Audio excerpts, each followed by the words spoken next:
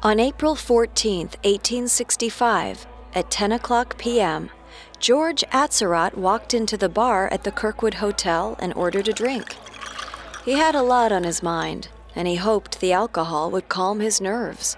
Atzerodt had checked into his room that morning with a goal in mind: to murder the Vice President Andrew Johnson, who was staying at the same hotel. But Atzerodt wasn't a killer. He couldn't carry out his orders without a little liquid courage. Atzerodt waved down the bartender and asked if he'd seen Vice President Johnson that night. The bartender brushed off the question and went back to work. Atzerodt would have to figure it out on his own, which he fully intended to do as soon as he finished just one more drink.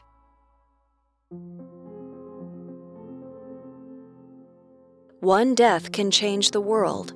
At least, that's what assassins believe. Welcome to Assassinations on the Parcast Network. Every Monday, we examine the famous assassins of history and the men and women who were assassinated. I'm your host, Bill Thomas. And I'm your host, Kate Leonard. This is our second of 3 episodes on the assassination of Abraham Lincoln. In this episode, we'll discuss the simultaneous attempts on Lincoln, his Vice President Andrew Johnson, and the Secretary of State William Seward on the night of April 14, 1865. At Parcast, we're grateful for you, our listeners. You allow us to do what we love. Let us know how we're doing. Reach out on Facebook and Instagram at Parcast and Twitter at Parcast Network. And if you enjoyed today's episode, the best way to help us is to leave a 5-star review wherever you're listening. It really does help. We also now have merchandise. Head to parcast.com/merch for more information. On April 19, 1865, the Philadelphia Inquirer published a letter written by John Wilkes Booth addressed "To whom it may concern." Booth had most likely written the letter in November of 1864 in the midst of his attempts to kidnap Abraham Lincoln. He left it in the safe of his sister's home in case the plans went awry. The letter described Booth's belief that Abraham Lincoln and the Union states as a whole were traitors who had abandoned the ideals of the United States. Booth wrote, quote, "I love justice more than I do a country that disowns it. More than fame and wealth, my love as things stand to this day is for the South alone. Nor do I deem it a dishonor in attempting to make for her a prisoner of this man, to whom she owes so much of misery." End quote. Booth's sister and brother-in-law didn't open the letter until months later in mid-April of 1865. If they had read the letter sooner, they might have prevented a tragedy. After a year of failed kidnapping attempts, John Wilkes Booth wanted Abraham Lincoln dead. The Civil War had just concluded, leaving the South in disarray. It was especially difficult for Booth, who lost friends in the war, including John Yates Bell, who was executed on Lincoln's orders. The Confederate government had evacuated their capital, Richmond, Virginia, less than 2 weeks earlier on April 2nd, and General Lee had surrendered at Appomattox on April 9th. But Booth didn't think it was too late to turn the tide. He wanted to destroy the Union government and throw the northern states into chaos so the South could rise again. Booth turned to his trusted confidants George Atzerodt, Lewis Powell, and David Harold. Earlier that spring, they had conspired with him to kidnap President Lincoln. Now, the 4 men would target 3 key members of the Union government: the President, the Vice President, and the Secretary of State. They would all strike at the same time, 10 p.m. on Friday, April 14th. In a single hour, they would destabilize the Union for good and flee before they could be captured. On April 14, 1865, Abraham Lincoln woke up at 7 a.m. as usual. The morning was warm, and Lincoln was in an excellent mood. The Union's victory in the Civil War was still fresh, and while Lincoln had a lot of work ahead of him, he was optimistic about the new direction for his presidency. Lincoln worked through the morning. Over breakfast, he and his wife, Mary Todd Lincoln, discussed their evening plans. They had tickets to 2 different plays that night, but Mary would rather attend the show at Ford's Theater, Our American Cousin. Lincoln agreed, and Mary invited General Ulysses S. Grant and his wife to join them. Even before Grant could respond, the theater's manager, James Ford, had placed an advertisement in the daily papers announcing that Lincoln and Grant would attend the show that evening. He'd spoken a little too soon. Grant later had to decline the invitation, and the Lincolns opted to invite Sergeant Henry Rathbone and his fiancée, Clara Harris, instead. When John Wilkes Booth picked up the paper, it confirmed what he'd been planning for. After a year of near misses, his plan to ambush Lincoln at Ford's Theater would finally come to fruition. At 11 a.m., Lincoln attended a cabinet meeting. The discussion covered the reconstruction of the South, which had surrendered just days earlier. During the war, Union General William Tecumseh Sherman employed a new tactic known as total warfare. He reasoned that if he demoralized the Southern public through non-battlefield tactics like burning crops and stealing supplies from civilians, he could push them to end the fighting earlier. Sherman's tactics decimated the South, and with the abolition of slavery, it would be very difficult for their economy to recover. In addition to reintegrating the nation, Lincoln now also had to rebuild the South's infrastructure from scratch. By 2 o'clock in the afternoon, the cabinet meeting concluded. With the bulk of the day's work complete, conversation turned to Lincoln's evening plans. Ward Lamone, Lincoln's usual bodyguard, informed Lincoln that he would be unavailable that night. He also warned Lincoln that since the newspapers had already reported on his plans to attend the theater, he would be in unusual danger, as any potential attacker would know exactly where to find him. The Secretary of War, Edwin Stanton, echoed Lamone's concerns. Lincoln replied that he had full confidence in his bodyguards. He wouldn't change his plans. After the cabinet meeting, Mary Todd and Abraham Lincoln took a carriage ride through Washington, D.C. to enjoy a pleasant day. Despite the Secretary of War's concerns, they traveled without a bodyguard. At some point during the day, John F. Coyle, the editor of a newspaper called the National Intelligencer, was at the market. He was surprised to see his friend John Wilkes Booth approach him on horseback. Booth handed Coyle a sealed envelope and said, "If you hear of me in 24 hours, publish this. If you do not hear of me in that time, destroy this." He rode away without any further explanation. At 6 p.m., Lincoln met with Illinois Governor Richard Oglesby and Union General Isham Haney at the White House.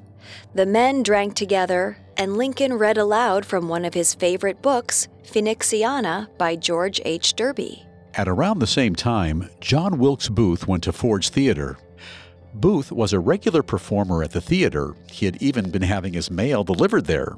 So nobody questioned him when he entered through the front doors and walked the path to President Lincoln's private box. The box was decorated with bunting and flags, yet another confirmation that Lincoln would attend the theater that night. While he was unattended, Booth drilled a peephole through the door to the box. He also pried a loose wooden slat off the wall to use as a door jamb.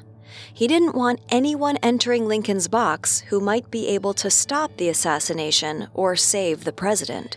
Booth tested it and confirmed that the slat could effectively force the door closed, then returned the slat to the wall so no one would notice and repair it before the performance that evening. After Booth left the theater, he met with George Atzerodt, Lewis Powell, and David Harold one final time at a boarding house called the Herndon House. He confirmed that everyone understood their role in the coming attempted assassinations. Lewis Powell was tasked with killing the bedridden Secretary of State, William Seward. Harold would accompany him and help guide Powell to the rally point Booth had selected, a tavern in D.C. owned by their friend's mother, Mary Surratt. George Atzerodt was responsible for killing Vice President Andrew Johnson. Whether or not he actually agreed to this task is up for debate, but Booth left the meeting confident that Atzerodt would follow through. Across the Capitol, Lincoln said goodbye to his friends Haney and Oglesby. He had dinner with his family. then had a brief meeting with the Speaker of the House, Schuyler Colfax. By the time their meeting concluded at 8 p.m., the Lincolns were already late to the theater. Mary Todd wanted to just skip the play. They'd already missed the beginning, and she had a headache anyway. But Lincoln wanted to go out. It had been a stressful week, to put it lightly, and he thought seeing a show would be a good way for the two of them to relax. And since their plans had already made the papers, he didn't want to disappoint the people who'd come all the way to the theater to see him. Before the Lincolns could depart, Congressman George Ashmun arrived at the White House and asked to see the president. Lincoln told him he was on his way out, but he promised to meet him the next morning at 9 o'clock. The Lincolns finally left the White House at 8:05 p.m., the president dressed in a black wool coat and gloves. While the day had been warm, the night was cool and foggy. Their trip to Ford's Theater took about half an hour by horse-drawn carriage. When the Lincolns arrived a little after 8:30, the actors interrupted their performance so the audience could give Lincoln a standing ovation. Lincoln had been unpopular for much of his presidency, but with the Union victory, the tide was changing, at least in the North. After the applause concluded, the Lincolns settled into their seats and the play resumed. Lincoln was in high spirits. He never imagined that he wouldn't live to see the end of the play. Coming up, we'll discuss the death of President Abraham Lincoln and the other two assassination attempts that Booth's collaborators planned that night. Now, back to the story. On April 14, 1865, George Atzerodt traveled to Washington, D.C. and checked into the Kirkwood Hotel, the same hotel where Vice President Andrew Johnson was staying. He'd been given orders to kill the vice president at precisely 10 p.m. When the moment arrived, Atzerodt went to the hotel bar. It was a good vantage point to watch the comings and goings, and he needed a drink to calm his nerves. 1 hour later, Atzerodt was still at the bar, now quite inebriated. The only effort he had made towards his task was asking the bartender if he knew of Johnson's whereabouts. The bartender didn't answer the question. Atzerodt eventually left the bar without making any attempt to track down Johnson. Lewis Powell was more proactive in his task. His target, Secretary of State William Seward, had been in a carriage accident 9 days earlier and was now confined to his bed to recover. At 10:30 p.m., Powell arrived at Seward's home along with another collaborator, David Harold. Harold wouldn't be involved in the actual assassination attempt. He would wait outside, then guide Powell to the rendezvous point at Mary Surratt's Tavern, since Powell didn't know the way. Seward's servant, William Bell, opened the door.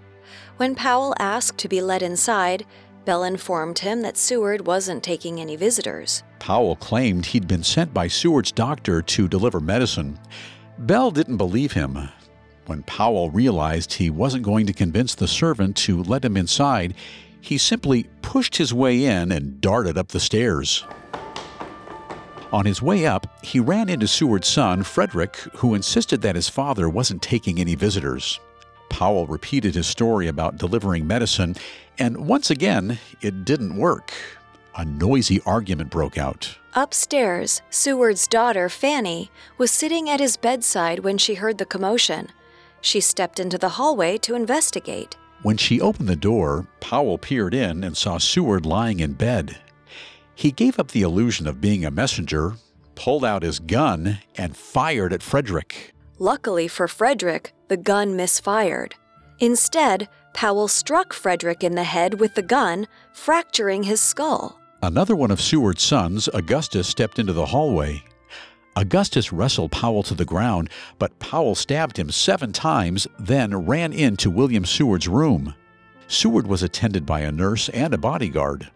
Before either of them could stop him, Powell stabbed Seward in the neck and chest. Yet another of Seward's sons, William Seward Jr., ran into the room, and Powell stabbed him as well. With his mission complete, Powell ran out of the house. On his way out, a State Department messenger, Emmerich Hansel, tried to stop Powell. Before their brief struggle, Powell stabbed him as well. In a matter of minutes, Powell had injured 5 people, including the Secretary of State. But during the noisy struggle, David Harold panicked and fled. When Powell came outside, he realized he had no guide to show him the way to Surratt's tavern. Without any specific destination in mind, he rode away into the night. While Powell was stabbing the entire Seward family, another deadly drama played out at Ford's Theater. Shortly after the Lincolns arrived at the theater, their bodyguard, John Parker, went off duty. He'd only been hired to watch Lincoln's box for the arrival and departure, so for the remainder of the play, he'd be at the Star Saloon down the street. At 9:30 p.m., John Wilkes Booth arrived at an alleyway outside the theater. He spotted his friend, Edmund Spangler, outside, and he asked Spangler to watch his horse while he went into the theater. Spangler agreed. Booth knew that once he closed the door to the president's box, he would only be able to escape by jumping onto the stage and running out a back door. He trusted that Spangler would have his horse ready and waiting there so he could make a quick getaway. However, the only way to enter Lincoln's box in the first place was from the theater's front door, as there was no direct path from backstage to Lincoln's box. Booth didn't want to raise Spangler's suspicion by leaving a horse at the back door and then walking out the theater's front door just a couple minutes later. So, once he was backstage, he climbed through a trapdoor, crossed underneath the stage, and exited out another door to a back alleyway. Once Booth was outside again, it was still a little too early to re-enter and put the plan in motion, so he walked to the nearby Star Saloon for a drink. He downed a whiskey and water. Booth had never killed a man before, and he needed a drink to fortify his nerves. Lincoln's off-duty bodyguard, John Parker, was still at the same tavern. He had no idea the actor across the bar was about to kill the man he'd been sworn to protect. Booth returned to Ford's Theater shortly after 10. He walked in through the front door and crept through the theater, making note of the large crowd. The show was entirely sold out. Booth wandered to the small vestibule between the hallway and Lincoln's box. He slid the jamb over the vestibule door so it couldn't be opened from the outside.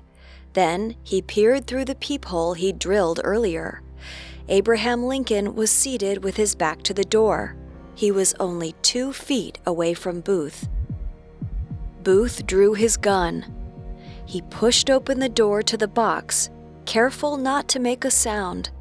Lincoln was too enthralled in the play to even notice. Booth knew the play well. A particularly funny line was coming up, and he knew the sound of the audience's laughter would cover up the gunfire. On stage, a character named Asa said, "Well, I guess I know enough to turn you inside out, old gal, you sockdologizing old man-trap." The audience burst into laughter. At that moment, Booth pulled the trigger. Even in the midst of the laughter, the gunshot was still audible. As the cast and the audience all turned to look at Booth, he leapt from the box to the stage. His leg got tangled in the bunting that was draped across the front of the box, and he landed badly, breaking a bone in his shin. Ever the showman, Booth stood up and addressed the crowd. Eyewitnesses couldn't agree on what Booth said, but most reported that he yelled, "Sic Semper Tyrannis," which is Latin for, "thus always to tyrants." The lead actor, Harry Hawk, stared at John Wilkes Booth as he landed on stage. Hawk had no idea what was going on, and he thought Booth must be playing some kind of prank. While he stared, Booth slashed at Hawk with a knife. He didn't injure him, but he did rip Hawk's costume. Before anyone could process what they'd just witnessed, Booth limped out of the theater's back door and mounted his horse. Nobody chased him or tried to stop him. Booth had made a clean escape. Initially, the audience believed Booth and Lincoln were part of some kind of special performance. But after Booth ran off stage, there was shouting from the president's box. The president was hurt. He needed a doctor. 23-year-old Dr. Charles Leal had only received his medical degree 6 weeks before he attended the performance of Our American Cousin.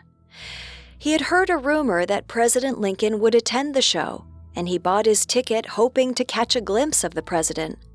When no one else stepped forward, Leal realized he wouldn't just be seeing the president, he would be saving him. When Leal tried to open the door to the president's box, he found it tightly shut. He couldn't push it open no matter how hard he tried. Then he heard someone on the other side yelling at him to stop pushing. Leal waited while Henry Rathbone removed the jam. After a few moments, the door finally opened. Leal found Lincoln unconscious, still seated, slumped to the right. Mary Todd held him up. 2 other men arrived to help Leal lift Lincoln from his seat and lay him down on the floor. Lincoln was still alive, but his pulse was faint and his breathing irregular. Leal used his bare hands to reach into the bullet wound in Lincoln's head and try to remove the bullet.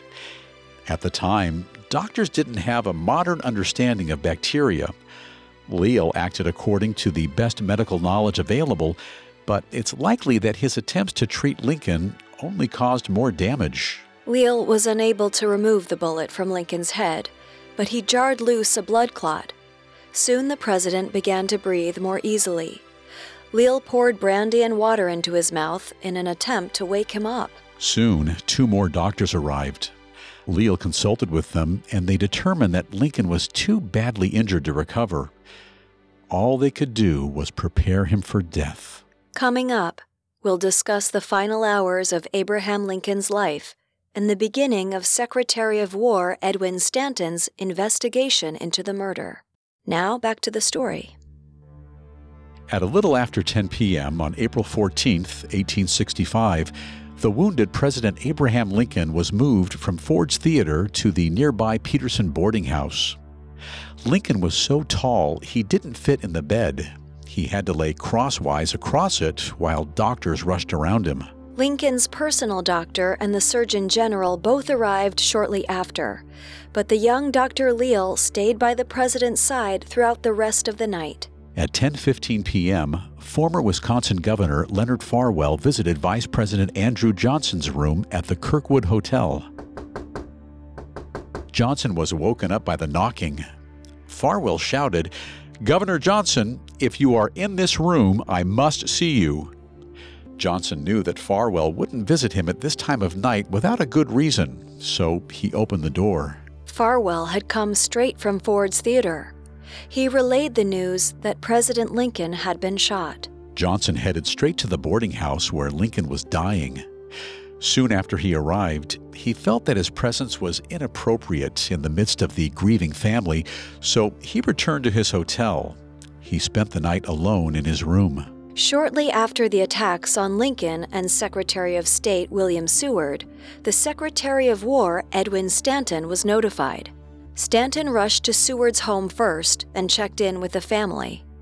While 3 of Powell's victims were in critical condition, everyone had survived the attack, including the Secretary of State. Stanton's next stop was the Peterson boarding house, where Lincoln was still unconscious. Mary Todd remained at his side, inconsolable. Her friend, Elizabeth Hobbs Keckley, would later describe how Mary filled the house with the wails of a broken heart, the unearthly shrieks, the terrible convulsions. Stanton knew that the president was receiving the best medical care available, and there was nothing more he could do for him. Still, someone had to investigate the attacks. Stanton was perfectly situated to do just that. Stanton had little authority for the actions he took that night, but he'd won the Civil War by bypassing procedure and disregarding bureaucracy. As Secretary of War, he had been responsible for the president's security. Now that he'd failed to protect the president, he was resolved to bring Lincoln's killer to justice, even if it meant breaking legal conventions. Throughout the night, Stanton interviewed the witnesses who had been present at Ford's Theater. He knew he didn't have much time. Lincoln's killer, whoever he was, had to be fleeing to the South, where it would be much more difficult for Union troops to capture him. Stanton's suspicions were right. Immediately after he shot Lincoln, Booth was on his way towards the South. His horse had a full sprint. At around 11 p.m., Booth met up with David Harold. The men replaced their horses with fresh mounts and continued their ride to Surratt's Tavern. The tavern, located at 541 H Street on the outskirts of Washington, D.C., was owned and operated by Mary Surratt. Her son, John Surratt, had helped plot Booth's numerous kidnapping attempts on President Abraham Lincoln, but he wasn't involved in the assassination. When they arrived at the tavern, Booth struggled to dismount from his horse. His broken leg was throbbing, and now that his adrenaline rush was beginning to wear off, the pain was becoming unbearable. While Booth remained with the horse, Harold stepped inside. That night, a man named John Lloyd was working at Surratt's Tavern. When Harold saw him, he said, quote, "Lloyd, for God's sake, make haste and get those things," end quote. Lloyd knew exactly what those things were. Earlier, Harold and Booth had stashed guns at the tavern and briefed Lloyd about the planned assassinations. Harold took his gun, but Booth refused his. He could barely stay on his horse in his injured state, and trying to fire a gun would be impossible. Booth and Harold each had a drink. It was necessary to calm their nerves, and in Booth's case, to numb the pain in his leg. They didn't wait around at the tavern for the other conspirators. Booth needed urgent medical attention. Neither Lewis Powell nor George Atzerodt would reach Surratt's Tavern that night. Atzerodt, who had never actually attempted to kill Vice President Johnson, spent the night drunkenly wandering the streets of Washington, D.C. Powell, who didn't know the way to the tavern, finally managed to make it there days later. Back at Peterson's boarding house, Lincoln remained in critical condition. Through the night, he was attended by numerous doctors, his wife and son, and various members of the U.S. government, including Secretary of War Edwin Stanton. Although Dr. Leal, the first physician to tend to the injured Lincoln, had already determined that the president would not survive, he and the other doctors made a last-ditch effort. They believed that if they kept Lincoln's wound open to drain and removed the bullet from his head, he had a slim chance of recovery. Lincoln's doctors performed a rudimentary procedure that might be compared to brain surgery, but they used their bare hands and equipment that hadn't been sterilized. As the night wore on, Lincoln grew worse with every hour. Meanwhile, Secretary of War Stanton continued his investigation. Due to John Wilkes Booth's fame as an actor, numerous eyewitnesses identified him easily. Clerk James Tanner, who took notes on Stanton's questioning, found the evidence against Booth compelling and wrote, quote, "In 15 minutes, I had testimony enough to hang John Wilkes Booth," end quote. But Stanton didn't end his investigation after 15 minutes. Determined not to make a mistake, he thoroughly questioned 6 witnesses over the course of an hour and a half, from midnight until 1:30 a.m. They repeatedly gave the same answer. The man who shot President Abraham Lincoln, they were certain, was John Wilkes Booth. All Stanton had to do was find him. At 3 a.m., Stanton went back to Lincoln's bedside to check in with the doctors. Mary Todd's dramatic grieving proved too great of a distraction, and Stanton kicked her out of the bedroom. Mary Todd spent the remainder of the night in the parlor. She never saw her husband alive again.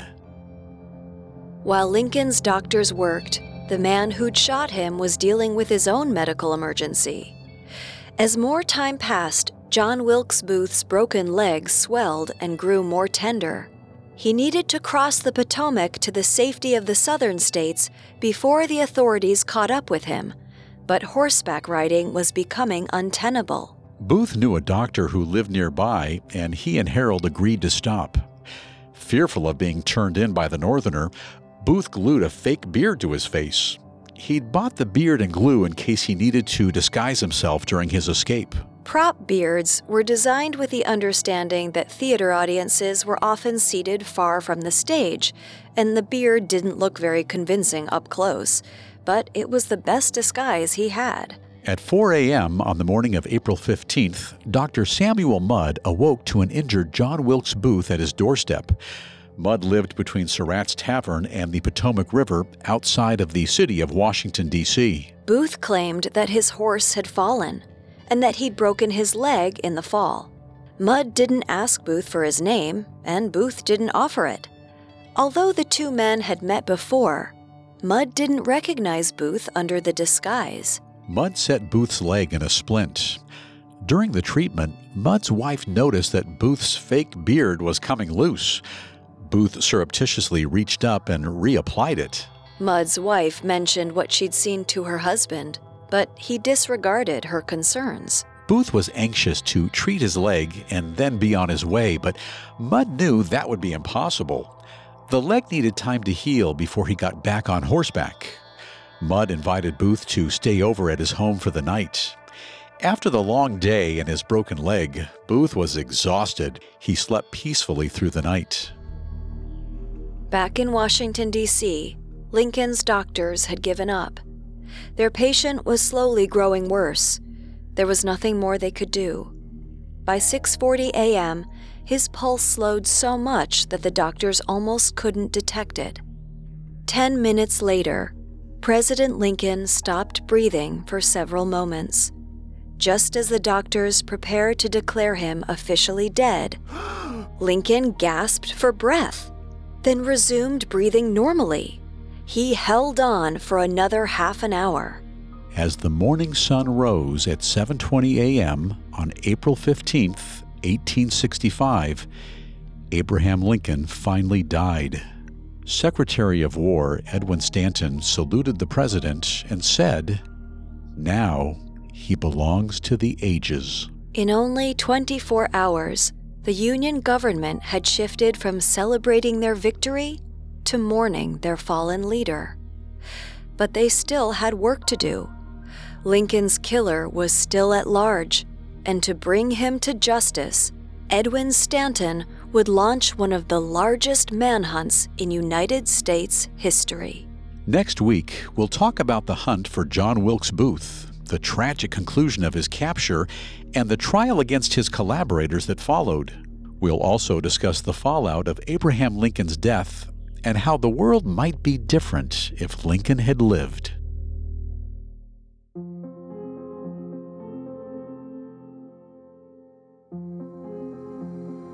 Thanks for listening to Assassinations. We'll be back on Monday with Part 3 on John Wilkes Booth's conspiracy to kill President Abraham Lincoln, Vice President Andrew Johnson, and Secretary of State William Seward. You can find more episodes of Assassinations, as well as all of Parcast's other podcasts, on Apple Podcasts, Spotify, Stitcher, Google Play, or your favorite podcast directory. Several of you have asked how to help us. If you enjoy the show, the best way to help is to leave a 5-star review. And don't forget to follow us on Facebook and Instagram at Parcast and Twitter at Parcast Network. We'll see you next time. Assassinations was created by Max Cutler, is a production of Cutler Media, and is part of the Parcast Network. It's produced by Max and Ron Cutler, sound design by Paul Liebeskind, with production assistance by Ron Shapiro and Paul Mahler. Additional production assistance by Freddie Beckley and Maggie Admire. Assassinations is written by Angela Jorgensen and stars Kate Leonard and Bill Thomas.